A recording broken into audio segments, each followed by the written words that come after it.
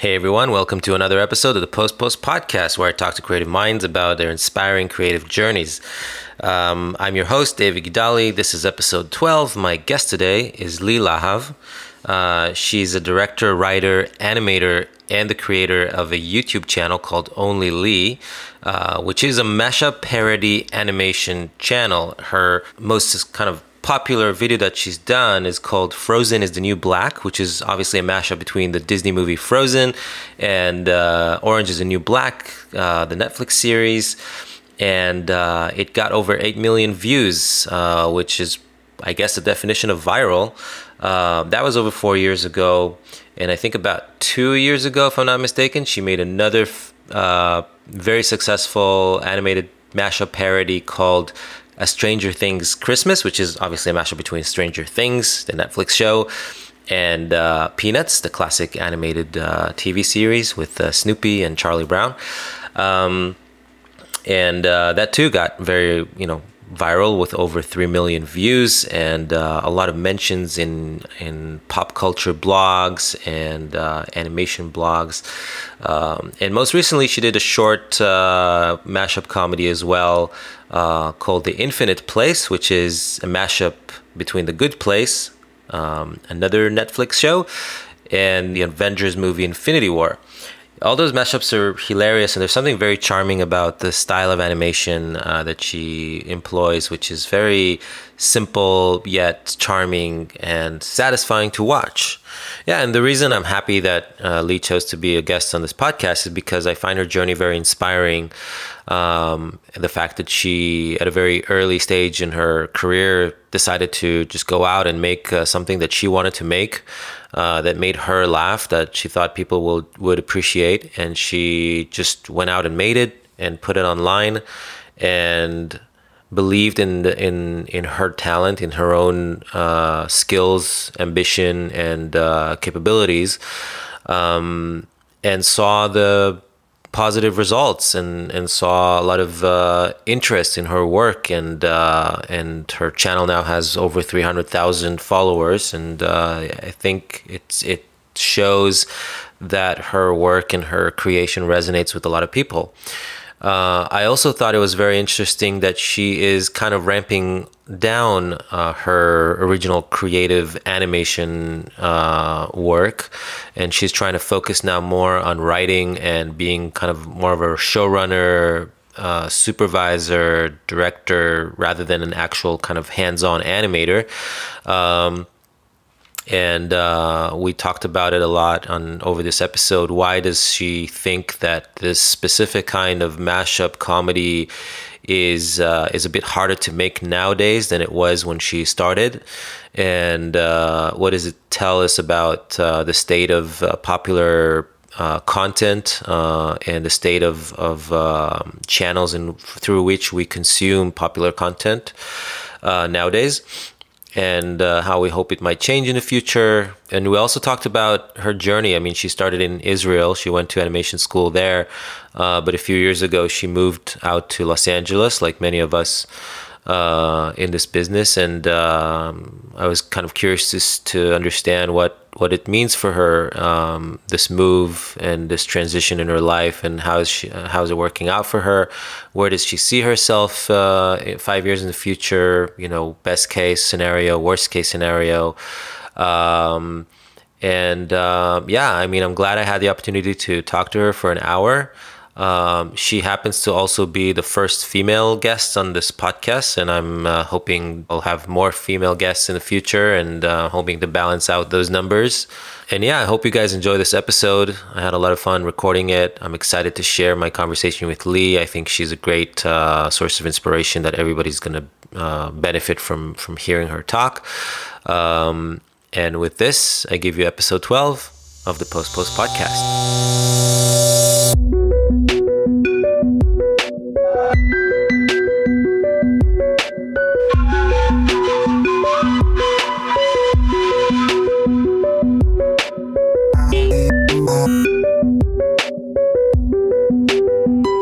Hey Leigh, how are you doing? I'm good. How are you? I'm doing good, thank you. And thank you for coming. Sure. It's always a pleasure to have you here. And yes. I don't come all that often. But yes. I know you're Ubering, right? That's true. Toughing the LA traffic in the Uber. I mean, it was kind of funny because we came over here and the Uber guy kept complaining about how bad the traffic is. And I'm so used to how bad the traffic is. It was kind of, it seemed mild to me, even though it was, I guess, bad compared to other cities. But like, it's... Yeah. It's like, as long as you slightly move, that's enough for me. That's like, oh, yeah, we're moving. This is fine. This is not a proper traffic. That's fine. It's kinetic. It's animating. You can see the background moving. It's not a... So your name is Leigh Lahav? Yes. Do most people know this is your name? People who follow you. I mean, like, you know, your I guess your YouTube channel's name is called OnlyLeigh. Yeah, either they know me by OnlyLeigh, or you know, they take a glimpse at you know, the your credits, info or whatever. The credits, and I think in most social media that's my name.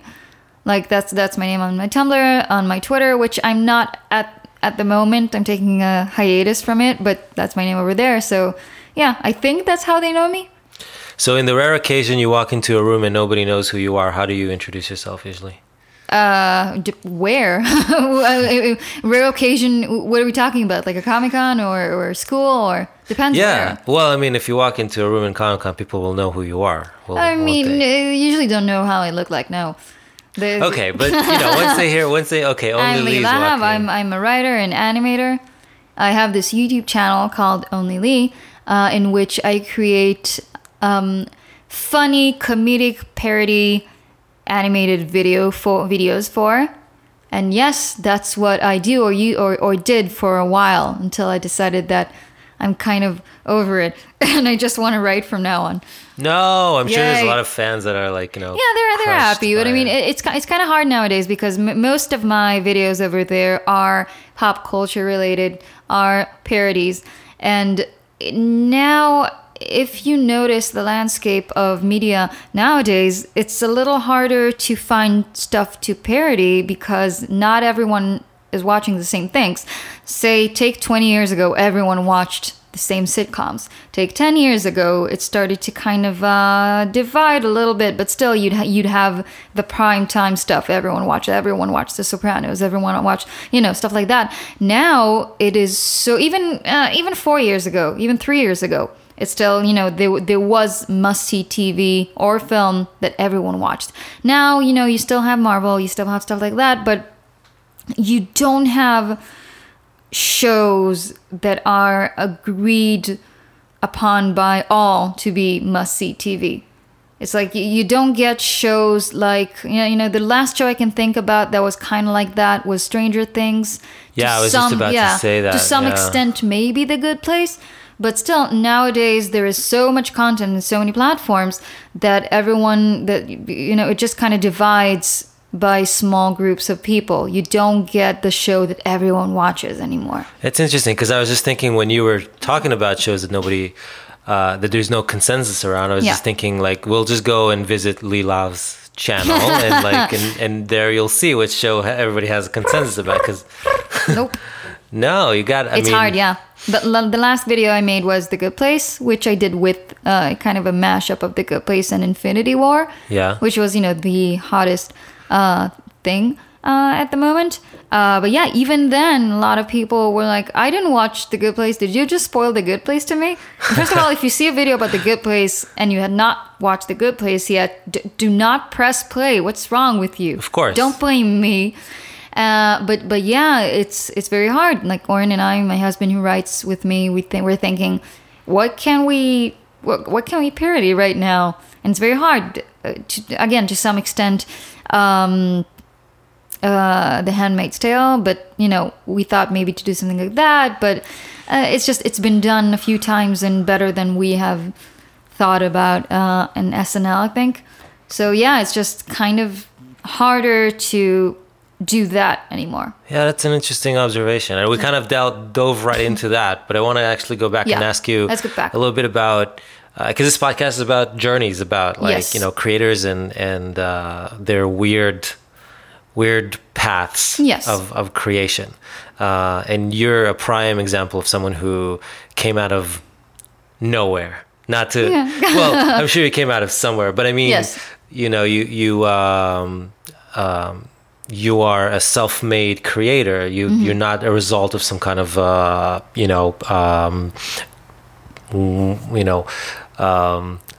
you're not the product of a factory of makers per se.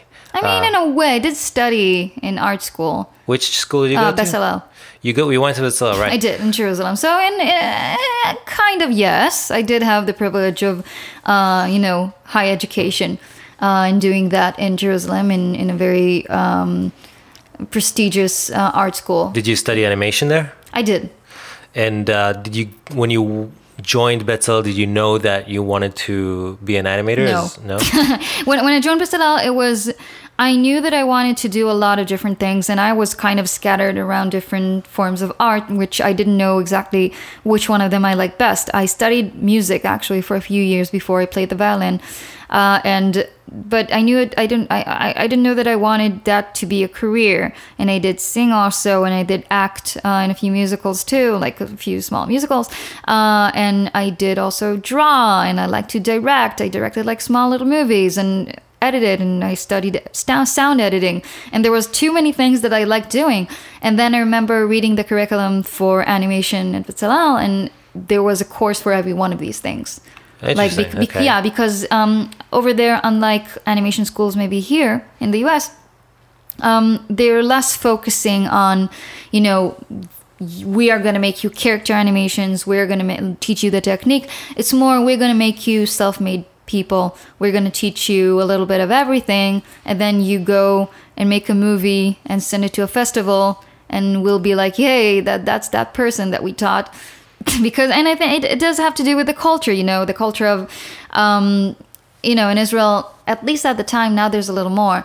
There isn't really a lot of studios. There isn't really kind of a big animation industry there. Yeah. Like now it's a little better, but still it's not. So I think the direction of teaching there goes towards, be an artist who wins awards and brings them over here. And gets and they have Israel has government funds, right, for arts, I mean, for things like that. A little bit. Depends. Yeah, well, I mean, more than here. I don't know actually. Really? I guess I don't know too much about funding here. I just know that Israel has it, Canada, Britain maybe. So I guess no. I guess it's more than here. Yes. Yeah, Germany has it too. Yeah, I know for sure. I'm pretty sure France has it too. But yeah, I mean, I can think of many like very impressive animators that came out of Bezalel in Jerusalem, and what I've noticed is that like it's not like there are certain animation school where they teach you a style. Especially here in the U.S. when they kind of gear you towards working in places like Disney and stuff. But in Bezalel, people just come out with their own style. You can see a lot of people who kind of found their style and go with it. Do you feel like you've kind of, because your illustrations or your animations all seem to be in the same kind of in a way, style in a way. You change a bit here and there, but do you feel like you came into the school with that style, or is it something that you found on the way? In Bezalel, the truth is that, a lot of people do shape their own style, but the things that you come into the schools are the things that you come out with. The skills, it kind of molds you faster into the person you're going to be, but, you're not particularly learning like a big set of skills over there. So for me, I can't tell if that was my style before. Probably yes. I think people who follow me since then would say that. But yeah, it's a little hard for me because it's hard for me to kind of tell what is my style eventually. That was always my problem.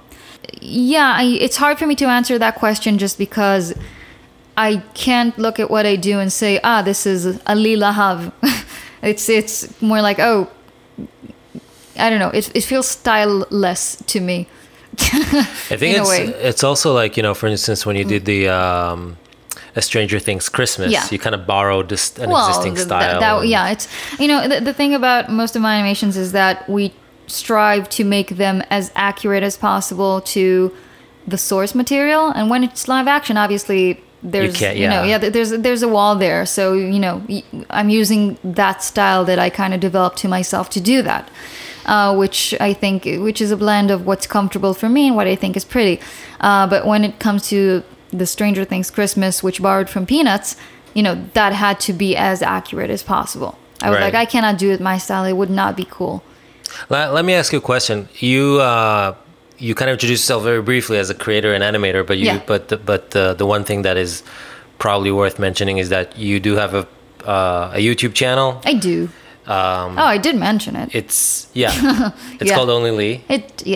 It features parodies. You did mention that, right? Mm-hmm.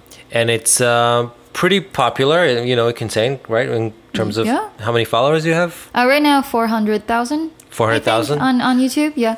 I think, but it's less about subscribers. Subscribers, yeah. It's less about the followers though, because a lot of the views that I gained aren't specifically followers, but more virality of being published in news outlets and stuff like that. A lot of YouTubers want to grow their audience. I don't. I don't really care.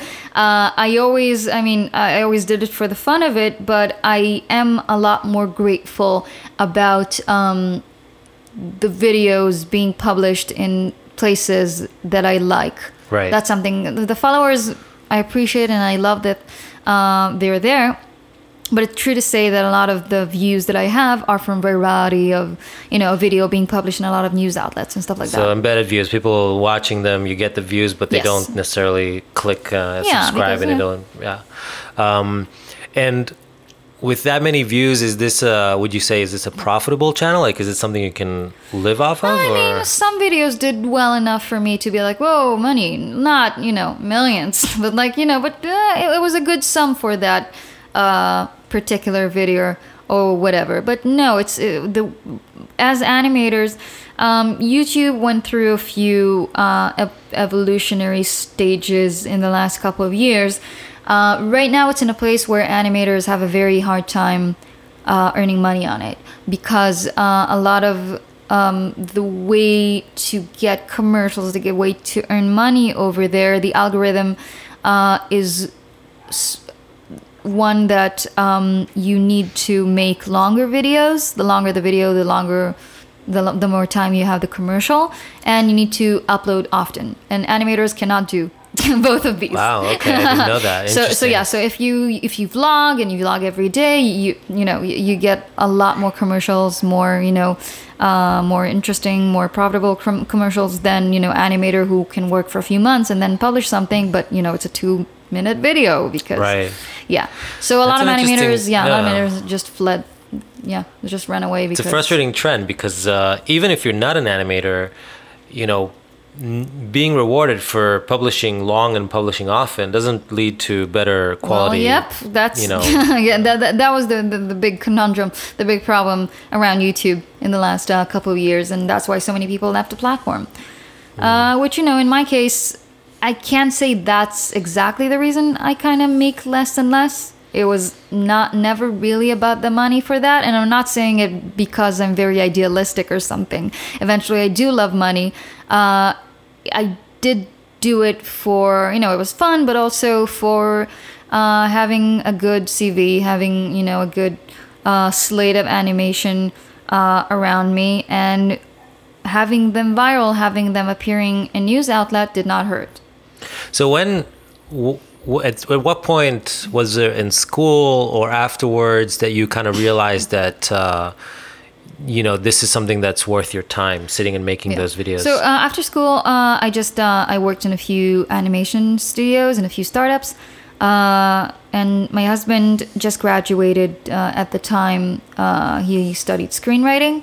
I think at some point he worked on something I did. At some point we were both kind of between jobs, and we kind of decided, okay, let's try this YouTube thing. Let's write and upload a video.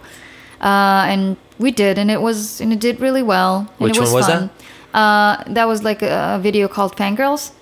Fangirls? Yeah. Okay. And and it did really well, and we were really happy about it, and it gave us a lot of excitement. What do you mean by did well? Like how many people watched it? I don't remember. It wasn't a lot compared to what I did later, but it was very exciting for I think in a couple of days like 100,000. Okay. Which it's not bad.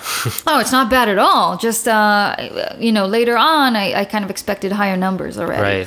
But at the time, we were like, "Whoa, this is doing really well. This is fun. Let's make more." So then we started making these, more and more and more. Gotcha. But it did connect to my main passion, which made me go to Bethel eventually, which was I want to blend a couple of my talents with a couple of the stuff that I love doing. So what were those couple of talents that you used in that first? Character design, animation, rigging. I voiced all the characters in it. Oh yeah, that's what I was gonna ask. Yeah. All the editing sound, editing the video, stuff like that. So it's kind of like the process was you had all these like talents, you like doing more than one thing, and kind of to create to put the puzzle together from various things, and you found a school that kind of suggested or hinted at you that it supports that kind of creativity, and you went that way, and then out of school you were like, hey, let's just do something with those kind of versatile skills. And do you feel like this is something that you want to pursue further in your life, or are you kind of what's the trend with you, like, or kind of the overall arc? Is it to narrow down and to like become more specialize in one thing, or it's specializing in one thing which requires all of these. Like right now we are trying to have our own TV show or digital stuff like that, which would mean the main thing would be writing, creating the show and writing the show. But having the sets of skills means that I can supervise an animation team, or at least direct them. I can be around when the composer does their thing because I understand music. It means, being kind of eventually being a showrunner and using all this stuff that I learned how to do. Because, it's nice having a showrunner that understands animation too. Right, yeah. No, it makes sense. At some point you just kind of become, when you know everything, and you become a supervisor, you don't need to be perfect at anything. Essentially. Yeah, I'm a jack of all trades. Master. Yeah, no, I feel that way too sometimes. That's why I'm trying to be in a supervisorial place. It's a good way to hide the fact that I don't really I don't really excel at any of those things that I pretend to know something about. But your skills are very evident, because you at least in the first few movies or shorts that you've put on your channel, and I'm sure even the most recent ones, you do most of the things yourself. Like you still draw those animations, right? You get help here and there, Yeah, in the last video, I already did a little less. Like in the last video, I had a friend do the character design. I had another friend do the rigging of the characters. I did the animation. Are you talking about the Good Place one? The Good Place? Yeah. Right. With Stranger Things, I did do everything. It was a little easier. The characters were a little easier to rig, and it was fun. And there was a little more classical animation, which I hadn't done in a while. Do you use Flash or what's I use Flash, which is just an easy, nice program. So in most of my videos I do most, yes. What made you change it in the last one? Like have more people help? Just the last one is just from video to video I just grew a little more impatient, and like I don't want to do this anymore. And the last one I was like, this video is not happening unless someone rigs this, because I cannot. I will puke. And did you find some kind of business model that helped you do that, or was it mostly voluntary? It is out of pocket, but also I do get help from Patreon. I have a Patreon page that kind of a lot of people donated some money to, so I could pay people from there. And do the views on YouTube play any role in that, like in terms of revenue? Depends. Or? I mean, if it's a popular video, then it can return the money, which is nice. But the Good Place video didn't do that well. Really? So it did. I mean, it's I don't remember. Like, it did well compared to. like a few 10,000s, I think, which is, not too shabby, but you expect millions now. Yeah, I know. So, talking about that, how do you make something viral? What's the... You don't know. Yeah? Are you there? Can you see how many? I'm checking it right away. Do the Good Place Infinity War. Yeah, I'm just going to go to your to your channel because it's probably the first thing that's going to come up, right? You get some hints as to, this thing is popular, so probably, so it might do really well. Yeah. But you never really know. Like, there's one video that we made that was a BB-8 video, Star Wars. We thought, oh man, this is going to blow up. This is going to be huge. This is Star Wars, and it was just when Force Awakens. Yeah, I see it. So, the Infinity Place, it has 131,000 views. Oh, that's a little more than last time I saw it. But still, it's fine. Stranger Things Christmas has 3 million. Yeah. So it's like with the Stranger Things, we knew it would be big. Right. But we didn't really know how much because, it was, you never really know. You're kind of online at some point. But, Stranger Things was really, really big, and Peanuts is really big also. We did screen it a few days before releasing it in Buffer Festival, and the way the audience reacted made us realize, oh, this is going to be big. Because they were really excited. The Stranger Things Christmas. Yeah. Nice. They couldn't stop talking about it all weekend. It was amazing. So then we knew, oh, okay, this is going to do well. We didn't know really how much, but yeah. But in general, you can't really tell. But I guess the question goes more than like, how do you know if something's going to be viral? Like, how do you make something viral? Is there anything also, that you... No. I mean, I can say what's the things you can do to help it, but it's no guarantee. What we usually do is after every episode, after every video, we send it to as many sites as possible that are kind of connected to, to the subject material. So if it's a parody of a movie, we'd send it to, blogs and sites that have to do, that write about cinema and stuff like that. If it's comic sites. Since a lot of these sites already know my material and already know my name, that's a little easier. A lot of time we're good with sending it to 2 sites, and then it's a snowball. It's enough. It's like you light a fire. Yeah, exactly. And do you feel like the first time did you do that the first time or the first time it was the most work because we really sent it all over because we didn't really know a lot of sites. We weren't I was online a lot, but I wasn't actively looking for news sites and stuff like that. So we had to ask friends, what are the best comic sites right now, what are the best movie sites, and sites that share cool links, stuff like that. Did anybody ever raise concerns about the fact? I mean, of course, you're doing parodies, and parodies have kind of protection in terms of copyrights. Yeah. You're not really infringing on anything. But have you ever been worried about doing something that involves characters from Stranger Things? Whenever it's parody, no. I was worried when I used music because you're not supposed to use music. I did use a bit after reading that if it's parody also it can work. Like if you're doing Guardians of the Galaxy parody, you have to use that's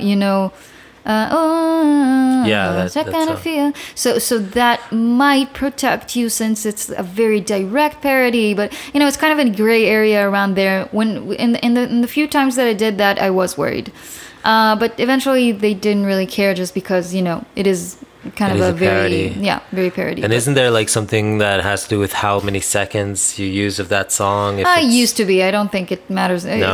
It's not. Yeah. Gotcha. That's an interesting. So most of the time you're protected by the fact that you're doing parodies. Yeah, and I use original music and stuff like that. Like the Stranger Things Christmas. If you listen to it again, it's not the music playing in the background is not like a pure bona fide Vince Guaraldi there. It's like we did kind of like a version kind of like that. Yeah. Yes. So. And the original concepts that you're now writing or trying to sell as series and stuff, are they also in the parody realm, or are they more kind of? They are comedy. They are parodic in nature, but not always direct parody like what I do in my channel. Right. Yeah. But in your channel, it's only parodies, right? I mean, there's not much of. No, I don't think so. It's not fun otherwise.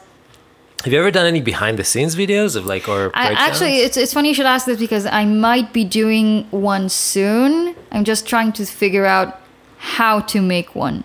It's just, you mean like a break or like a kind of process video? Yeah, like a process video. It's something that I want to do. It's something that I've been asked to do. I'm just kind of lazy, and just kind of lazying out. What are you thinking about doing? Like something about with a new concept you're doing, or like going back and revisiting an old? I think revisiting because it's much more fun. It's really fun watching. Yeah. I did upload one video comparison with a storyboard with an animatic. Yeah. You can find that on my channel. That one is a little fun. Okay. Yeah, I think I see it. Work process, Twin Peaks Detectives. Yeah. Is that the one? Yeah. Okay. And that has 55,000 views, which is not bad either. Yeah. I think if I would have uploaded a storyboard version of another video, it would have done better because that video didn't do too well. Okay, the video itself was not too interesting.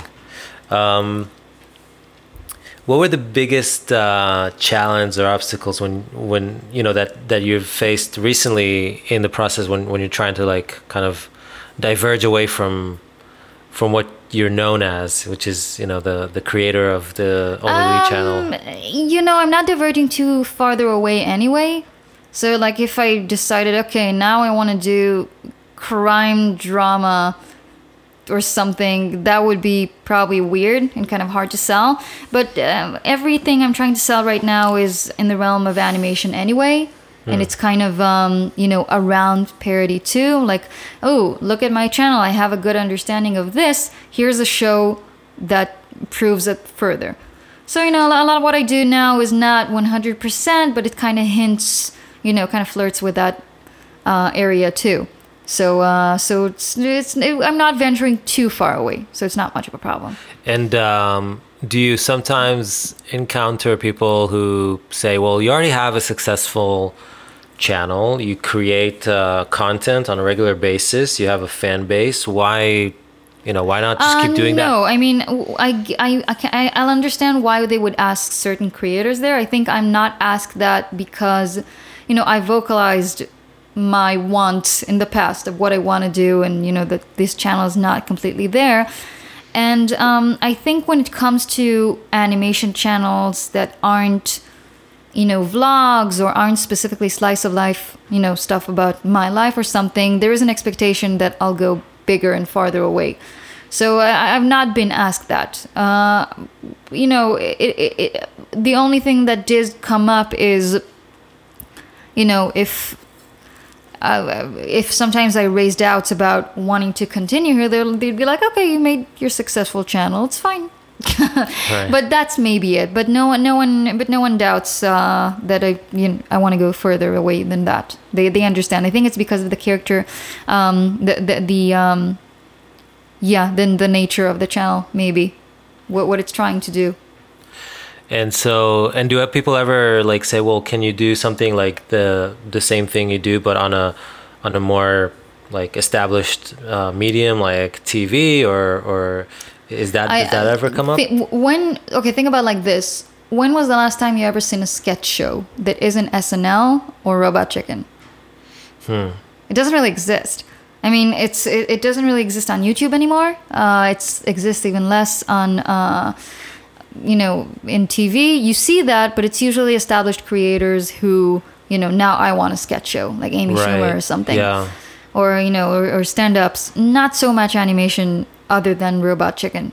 That's an interesting observation. Yeah, that's just there isn't really room for that now on TV. Now people aren't looking to sit back and open the TV and there's a sketch show. Okay, I'll watch that. It doesn't really happen anymore other than SNL because of its prestige. Now people want to sit back and have a very full experience. I was just talking to Oren, my husband, about how we were watching Pushing Daisies, which is rewatching. It's a really great show from about 10 years ago. And every episode, the narrator sort of reminds you what's the story. Yeah. And my husband kind of made fun of it, like, yeah, we understand. And I was like, listen, this was 10 years ago. Sometimes people would just tune in and watch from episode 3 or 4. Today, no one does that anymore. No one will watch a series from the middle. It doesn't happen. Yeah, because you just, you go on Netflix or wherever you stream the show. Yeah, and you like watch it at the time, there's Seinfeld on TV. Okay, I'll catch that. No one watched all of Seinfeld unless they're like super fans or something like that. Does it happen often that you kind of look at something and you're like, wait a second, 10 years ago it was so different? Yeah, all the time. Especially since if we watch, Simpsons or parodies, we were just watching. We were watching Conan O'Brien in one of the Emmys, I think. He hosted either Emmy or Golden Globes, I don't remember. And he did a bit. He did a song. The song was kind of a parody of You Got Trouble from Music Man. Okay. And the parody. I don't know it, by the way. You got trouble. No, then the capital. No. I don't remember the words because now I'm thinking about the Conan song.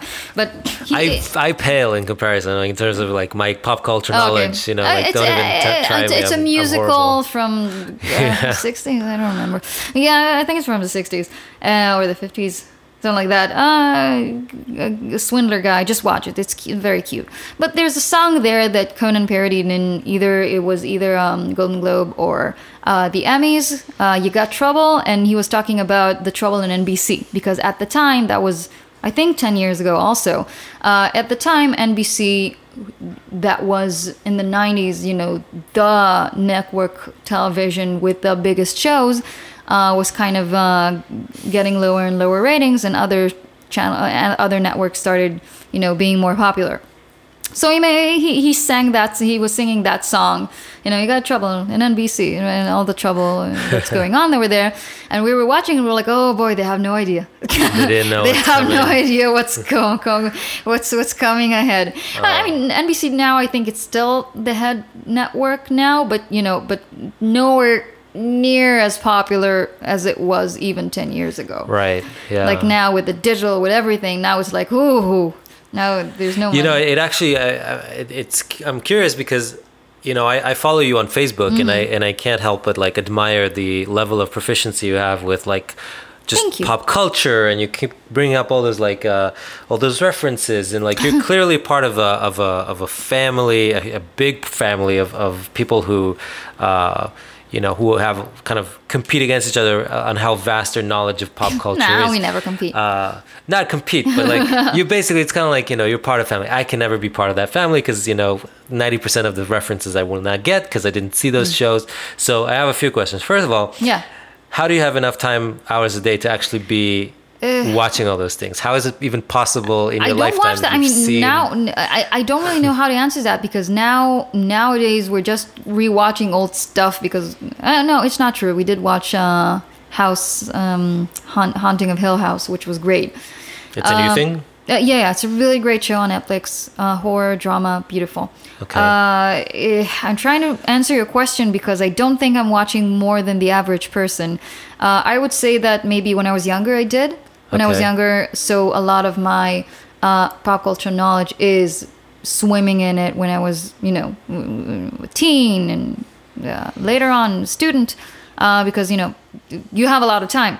Now we do watch it a lot in our free time. It's kind of in a way research even. Right. Okay, we have to watch this thing now because it seems like it's gonna this be the production next, company that we're working with is doing that, so we should probably watch it. And and you go to these places and they do talk about all these things. Right. So so it's something like that. But so is there an example you can talk about, something you watched because you had to go and talk about it in the meeting? I wouldn't say had to, but Haunting of Hill House, it helped that I know it because a lot of people now are watching it. Stranger Things, obviously. When Stranger Things was hot, it was hot. Everyone was talking about it. It's like there was no way not to watch it. So that's stuff like that. And do you feel like nowadays, similar to what you said in the beginning about how, times are changing, and it used to be quite easy to find like kind of a zeitgeist or a mainstream show that everybody's watching and to make it go viral. I feel like nowadays, because there's so many new things coming out, it just becomes really hard. Yeah, totally. To know what to watch, to know what to I do. mean, again, we're trying not to push it. We don't want to watch stuff we don't want to watch. We watch anything that looks interesting and fun and, is maybe higher level popularity that kind of makes us curious. And okay, we've been hearing about this show a lot. Let's check it out.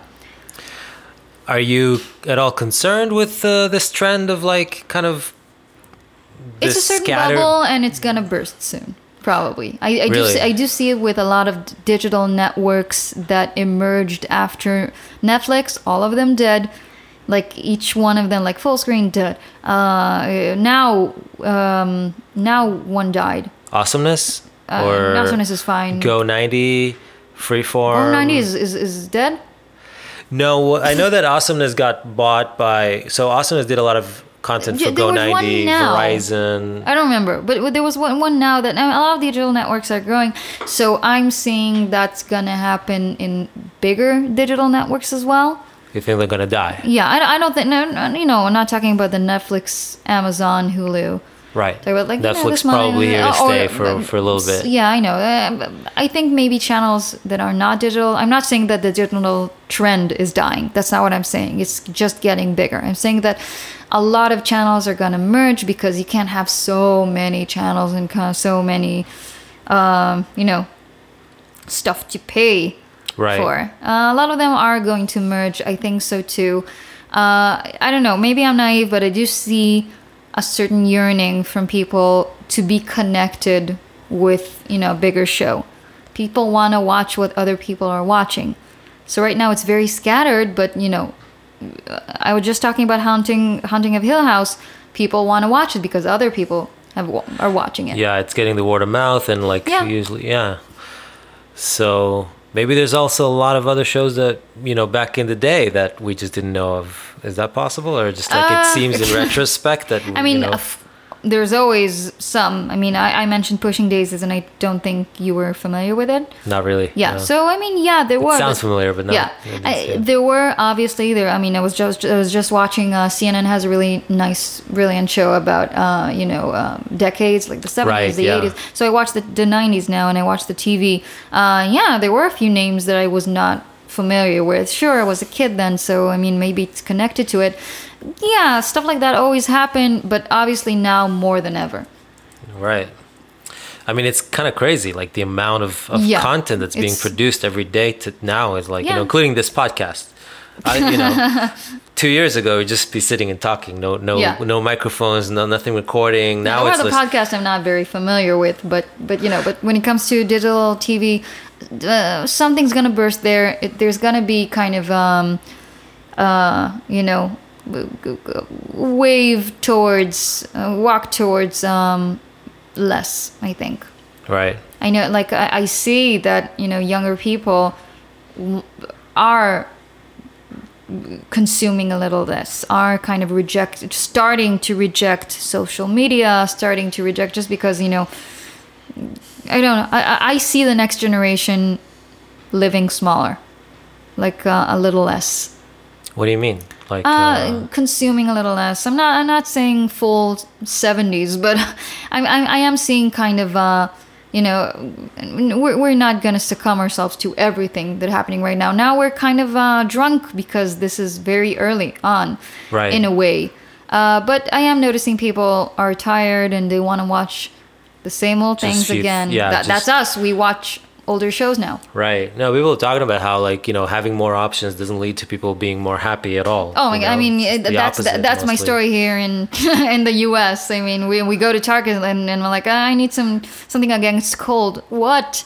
There's a whole wall. You don't need all of this. Why do you have to choose? Then I'm really happy when I go to Trader Joe's and you don't have that much choice. Between Trader Joe's, you have 5 tomato sauces to choose between, and I love that. I love that. Well, maybe hopefully other things, maybe TV companies or broadcasters will follow suit. I think there's gonna be purchases. But it seems like Netflix now is on a spree of just producing everything they can. It's just I mean, not that I'm complaining, like hopefully we'll get to too much. Well, from the consumer end, but if you're like trying to sell, it's too much, and it's too much from the same people all the time. Oh, you feel like it's the same people? Oh, I don't feel it's exactly like most animated shows right now.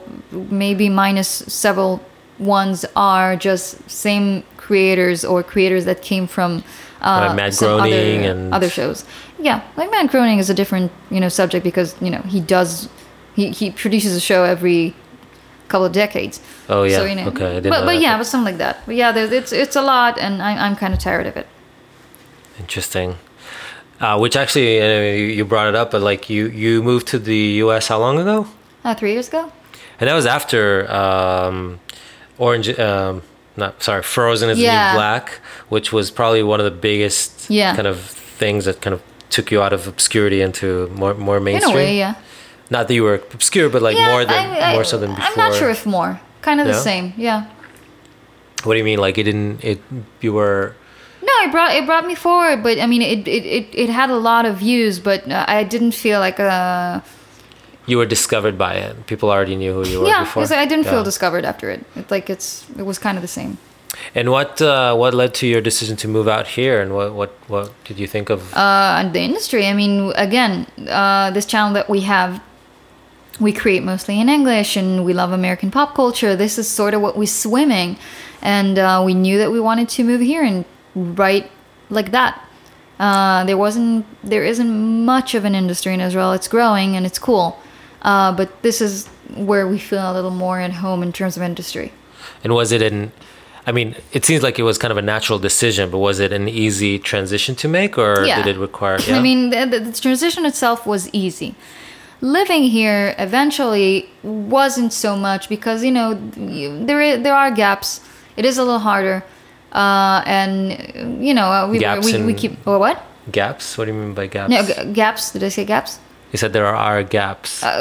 Cultural gaps, I guess. Oh, yeah, okay, cultural gaps, yeah. Which, are kind of not as easy to, and it's not an easy city. And, I mean, the transition itself, it was kind of quick.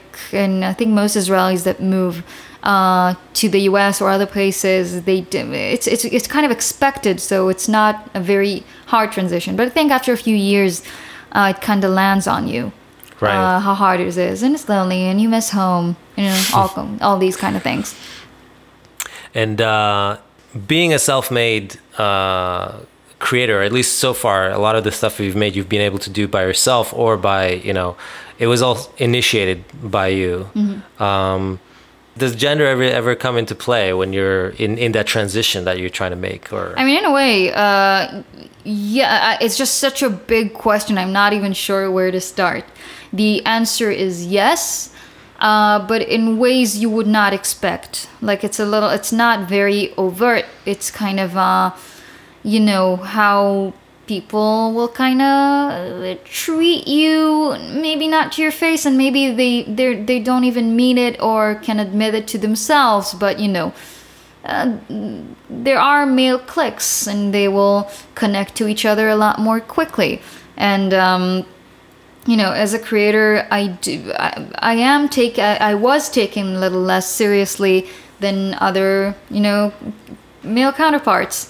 Again, it's just such a big subject to start talking about, which is why it's a little hard for me to decide where to start from. But I would say that the crushing realization of all of this is not someone comes over and calls me the C word on YouTube. It's more I feel like I don't 100% belong, and then I start blaming myself, and then I take a step forward and I look at how it looks from the outside. I'm like, okay, maybe it's not 100% my fault, but who I am. Right. So stuff like that. Kind of like how you're talking about how in your podcast you found mostly, male. It's not specifically that you couldn't find maybe female creators as much as, that clique sort of was created and kind of crystallized from the start and attracted certain people, and certain other people maybe felt a little less invited. Not blaming you specifically, of course. I'm saying that it's kind of the general situation of, you know, the hub of creators you're part of. Right. And that's something I see, you know, also with musicians, also with animators. Not everywhere, not all the time, but it's, you know, even in places that that do have kind of a high hire of women, the more you go up the ladder, you see less and less. Right. And you know, it's a mix of, you know, that clicky feeling. You know, I myself found myself wanting to give up a lot of times. Like, this is too hard. I don't want to climb that ladder. I don't want to push myself into meeting these people. You know, it's hard, and you just want to, you know what's the point? Why should I work so hard when it comes to others easily? Like, you know, a lot of times we give up because of that. A lot of other times we just sort of okay, I'm gonna build my own clique or something like that. It's just, yeah, so it's, you know, without noticing, it's kind of, we stay away without, you know, yeah. Well, I mean, so, I find that, at least from, like, as a director, yeah. I went to school for directing, and I know a lot of director friends. We don't really hang out that much, even, you know, regardless of whether guys or girls or something, like, because, and I'm sure animators, or at least animators who don't work in a studio, animators who create their own thing, there's a thing that's very lonely inherently about being an animator, being like a creator of that kind. But, you know, open Facebook from time to time and see people hang out, and right, you know, and I see it. And it's like, it's very, very apparent. And of course, you know, it's not, I'm not saying that this is the situation everywhere. You know, it's changing, and it's really, really cool. But, you know, whenever you see, you know, I'm part of a certain business, and I see a certain type of person more, there's something to question there, because no one is, like, inherently better. Right. Yeah, and a lot of that is what I said before. A lot of that is, you know, a lot of women are taught to be a little more nice and kind, and I don't want to interrupt, and I don't want to impose. I found myself a lot of times feeling that when I tried to kind of, you know, I'm sending an email, I'm gonna send this email, and I'm gonna demand something, and then I send it, and I freak out for like 2 hours. And I was too aggressive. Yes, I didn't use enough. You know, there was a really interesting discovery.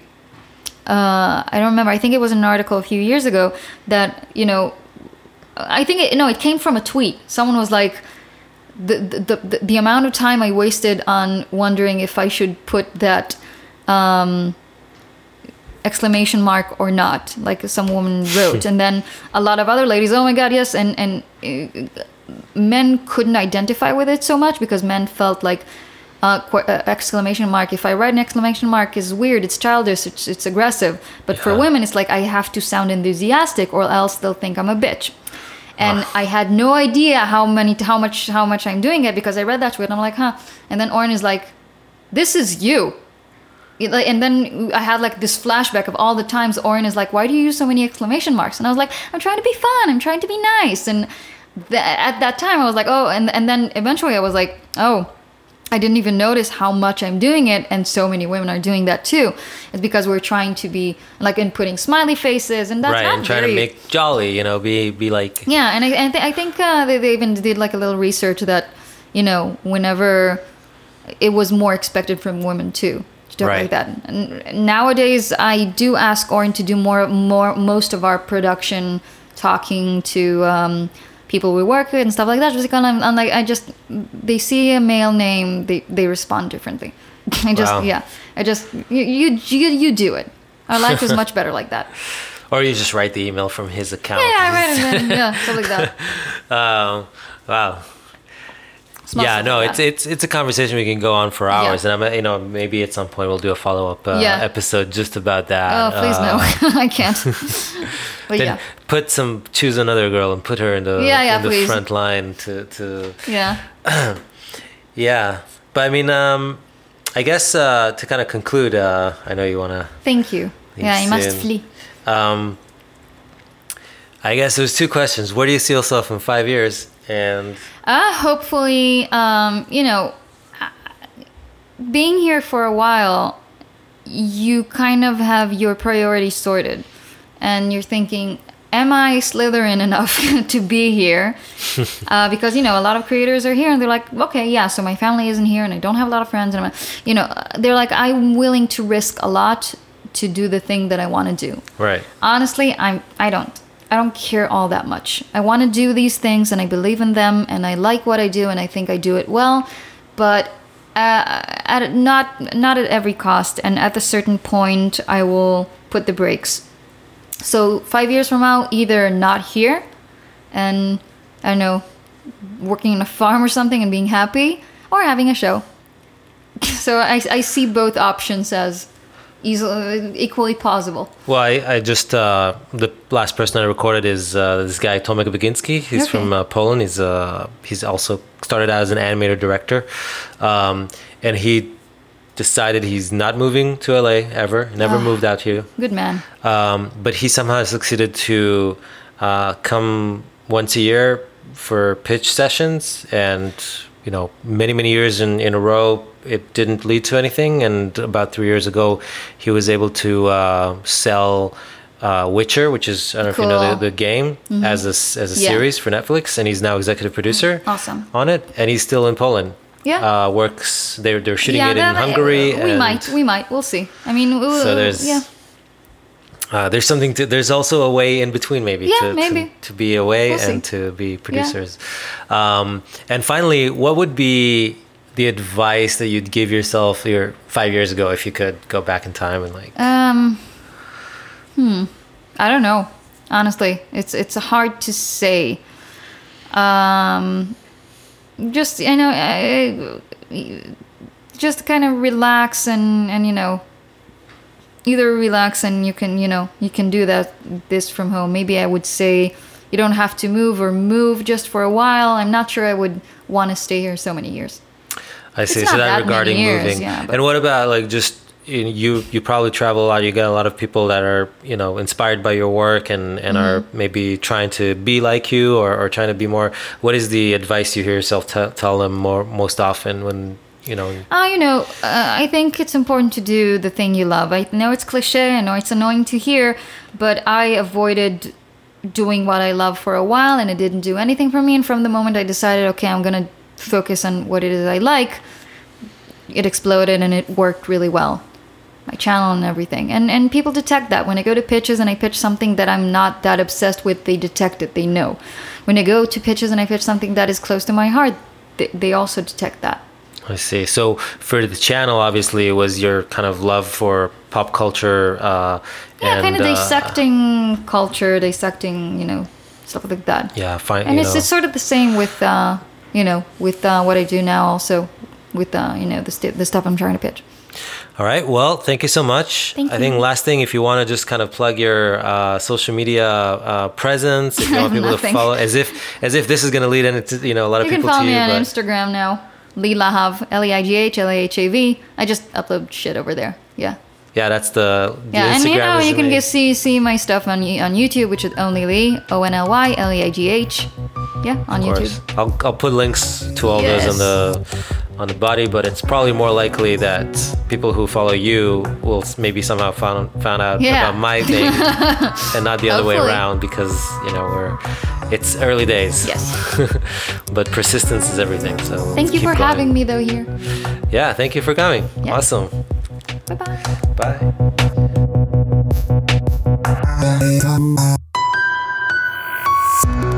This is it. This was another episode of the Post podcast. I hope you guys enjoyed it. I definitely had a lot of fun talking to Leigh. I believe in 2 weeks we're going to be talking with another very interesting guest, Till Novak. He's from Germany. He lives in LA. He's an amazing artist and animator. We had a great conversation. There's a lot to look forward to. It's very long as well. But I hope you tune in. Have a great time and keep being inspired.